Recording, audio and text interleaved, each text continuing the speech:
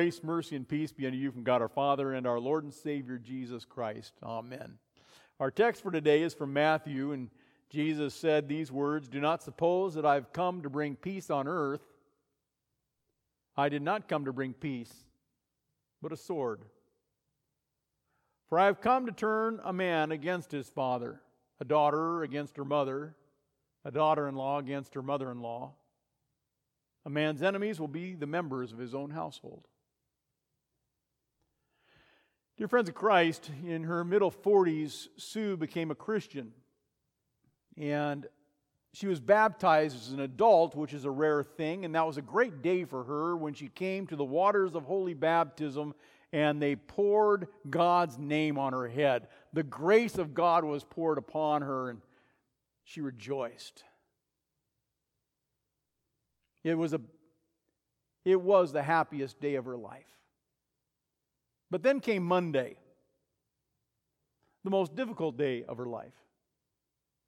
You see, on Monday, she met her dad, her father, who hated Christianity and thought Christians were weak and a bunch of idiots for believing that somebody on the other side of the world 2,000 years ago can die and save their soul for all eternity. And he was baffled that his daughter would be so gullible as to believe the lie. And so he mocked her. He belittled her faith. He belittled her. Imagine what Sue must have felt. And then we have the Lutheran Hour with all their stories. One story tells about a woman from another country who was listening to the Lutheran Hour speaker on the radio, and over time, it piqued her interest about Jesus. And so she started reading the Bible. And soon she found that she possessed this faith in this Jesus. Unfortunately, she had a problem. She came from a family of Muslims. How was she going to tell her family?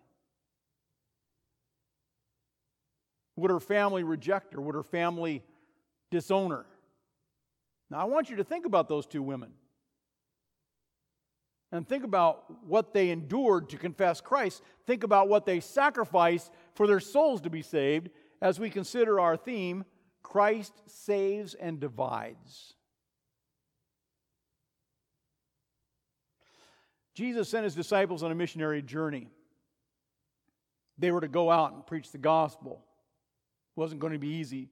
Before they departed, Jesus gave them warning and said, "You're going to go out. There's going to be conflict. You're going to go out, there's going to be division. You're going to go out, people aren't going to like you, and they're not going to like the message that you share. In fact, because they hate the message, they're going to hate you because of me." Mission work would not be pleasant. The people would reject. They would preach peace, but they'd feel the sword of rejection. Remember, Jesus told them, "Do not suppose that I've come to bring peace on earth. I did not come to bring peace, but a sword."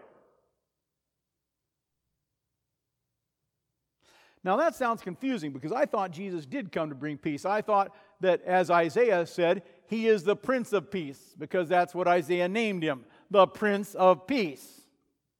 And wasn't it old man Simeon who in the temple, when Jesus was just a baby, held him in his arms and said, "Lord, now let your servant depart in peace.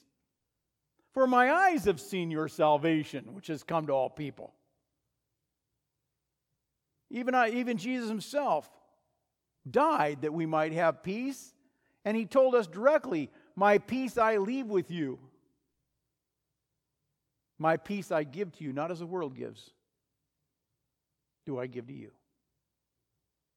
The great apostle Paul also talks about the peace of Christ, the peace of being justified, declared holy and righteous though we're sinners, that act of being declared righteous before God.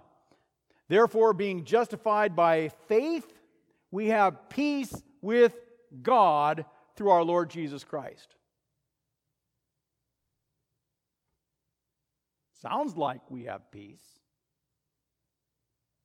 As believers, we love possessing that peace of Christ, that righteousness that comes through the blood of Jesus. That knowledge that our salvation is not dependent upon my obedience or my failure to keep the commandments, but my salvation is found in the righteousness and the perfection of Christ. And that's the message we proclaim, isn't it? That's the salvation we cling to. But I want you to think about the two women. The two women who were rejected on account of their profession of this faith. The two women who made a bold statement believing in Jesus. And as they did, as we know, this message is not always welcome. Especially in our day of political correctness, where people defend every sin and all kinds of lawlessness as good. They say there is no law of God. Yes, the Christian message divides. And Jesus warned us. He told us it would. I have come to set a man against his father, a daughter against her mother, a daughter-in-law against her mother-in-law. A person's enemies will be those of his own household. In high school, I had a friend, and he became my evangelism project. He was Jewish. He believed that a Messiah would come, and that intrigued me. How could a Jewish person miss the Messiah? And so I spent a lot of time with him.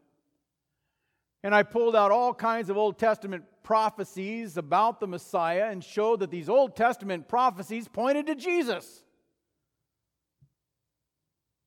We spent a lot of time talking about the Bible and God. And before too long, he confessed.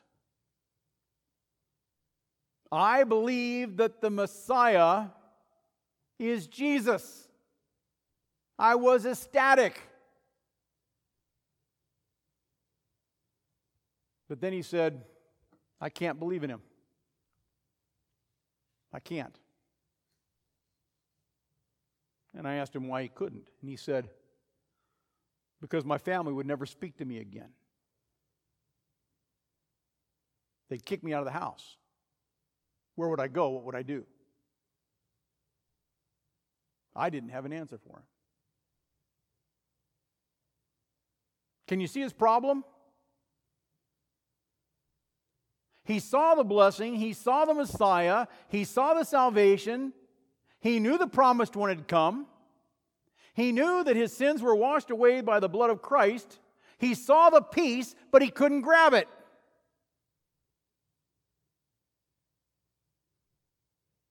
He refused the peace. Now, I don't know if he eventually confessed his faith or not. But you see the problem. Faith can divide. But for you and I, the division is worth the price of admission. Because I'm ready to die for Christ rather than lose my faith. And last week, a couple weeks ago, we had our confirmants, and they all stood before the rail here, and they said, I will rather die than walk away from the faith.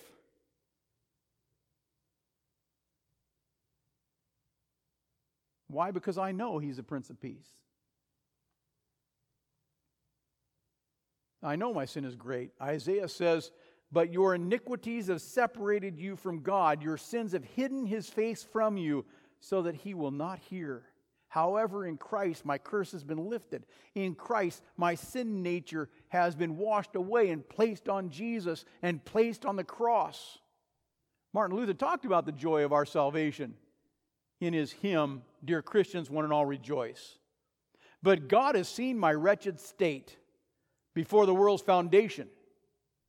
And mindful of His mercies great, He planned for my salvation. He turned to me a father's heart. He did not choose the easy part, but gave his dearest treasure. He gave Jesus to wash away my sin. He gave Jesus to put on me the robe of righteousness so I'm set free from the curse of the law and the curse of sin and death, and makes me righteous in the blood of Jesus. And that brings me peace. But what happens when people don't want to hear the message? What happens when people you love, people that are so dear to your heart, and you want for everything inside of you, for them to live forever in this peace that you possess in Christ, and they reject it? They reject the only hope of their salvation. Do you share the message of Jesus with them? What do you do? Or do you keep quiet and keep silent so that there's no division? So that there's no sword? You see, you have a choice. You can choose to keep silent, or you can choose to bring it up and choose to save a soul that you love. Do you see the problem? And maybe you know what I'm talking about. Maybe some of you have a family member who has wandered away. Maybe it's a child. Maybe it's a son or daughter, and they've wandered away from the faith. Two things can happen. You can remind that straying son or daughter about Jesus once again. And you know the words you're going to hear. Come on, Mom, you're not going to bring that topic up again, are you? Really? Think we've had enough about that topic. But Jesus is clear this morning, isn't he? If you want to share the peace of Jesus with others, be ready for a war. You can choose division, or you can choose to remain silent, to keep the peace. But Jesus comes and he lays down the law. Jesus comes and he heaps on guilt. He says, anyone who loves his father and mother more than me is not worthy of me. Anyone who loves his son and daughter more than me is not worthy of me. And anyone who does not take up his cross and follow me is not worthy of me. Listen, you love your parents, you love your children, you love your job, you love your possessions, you love your husband, you love your wife. But all those things that we love are secondary to Jesus, because we know the first commandment: love God above all things. Put God first. And we have this tension in us then. We have this conflict in us. Paul writes about this tension and conflict, this struggle. Let the peace of Christ rule in your hearts and be thankful, and let the word of Christ dwell in you richly as you teach and as you admonish one another with all wisdom. Indeed, Christ's message brings conflict. There is joy in the cross of Christ, but there is conflict in the cross. There is assurance of salvation, but there is a burden of sharing that salvation with others. And listen, if you plan to share the salvation that Jesus has given to you with somebody that you love and you want to see in heaven for all eternity, prepare for battle. Be ready to take up your cross and follow Jesus, as our text says. And know this, Jesus says, whoever finds his life will lose it. Whoever loses his life for my sake will find it. There's a powerful force that wages inside of us, a battle in each of us. It's a battle in our souls, It's this daily knowledge that when we wake up in the morning, we're supposed to be sharing our faith with somebody. Living for Christ. We are the message of Christ. We are the hands of Christ. We are the feet of Christ, His voice. And the church stands or falls on our willingness to share the message. But there's another battle going on in our souls, a completely different battle. It's that daily battle to drown our sins, to drown our daily desires that desire to break the commandments of the Lord, and it's that daily battle to live our life for Jesus. It creates a tension, a struggle, this desire to take up your cross and follow Jesus. This is the way Paul describes our faith struggle. So I say to you, live by the Spirit, and you will not gratify the desires of your sinful nature. Live by the Holy Spirit. Don't gratify, you won't gratify those desires.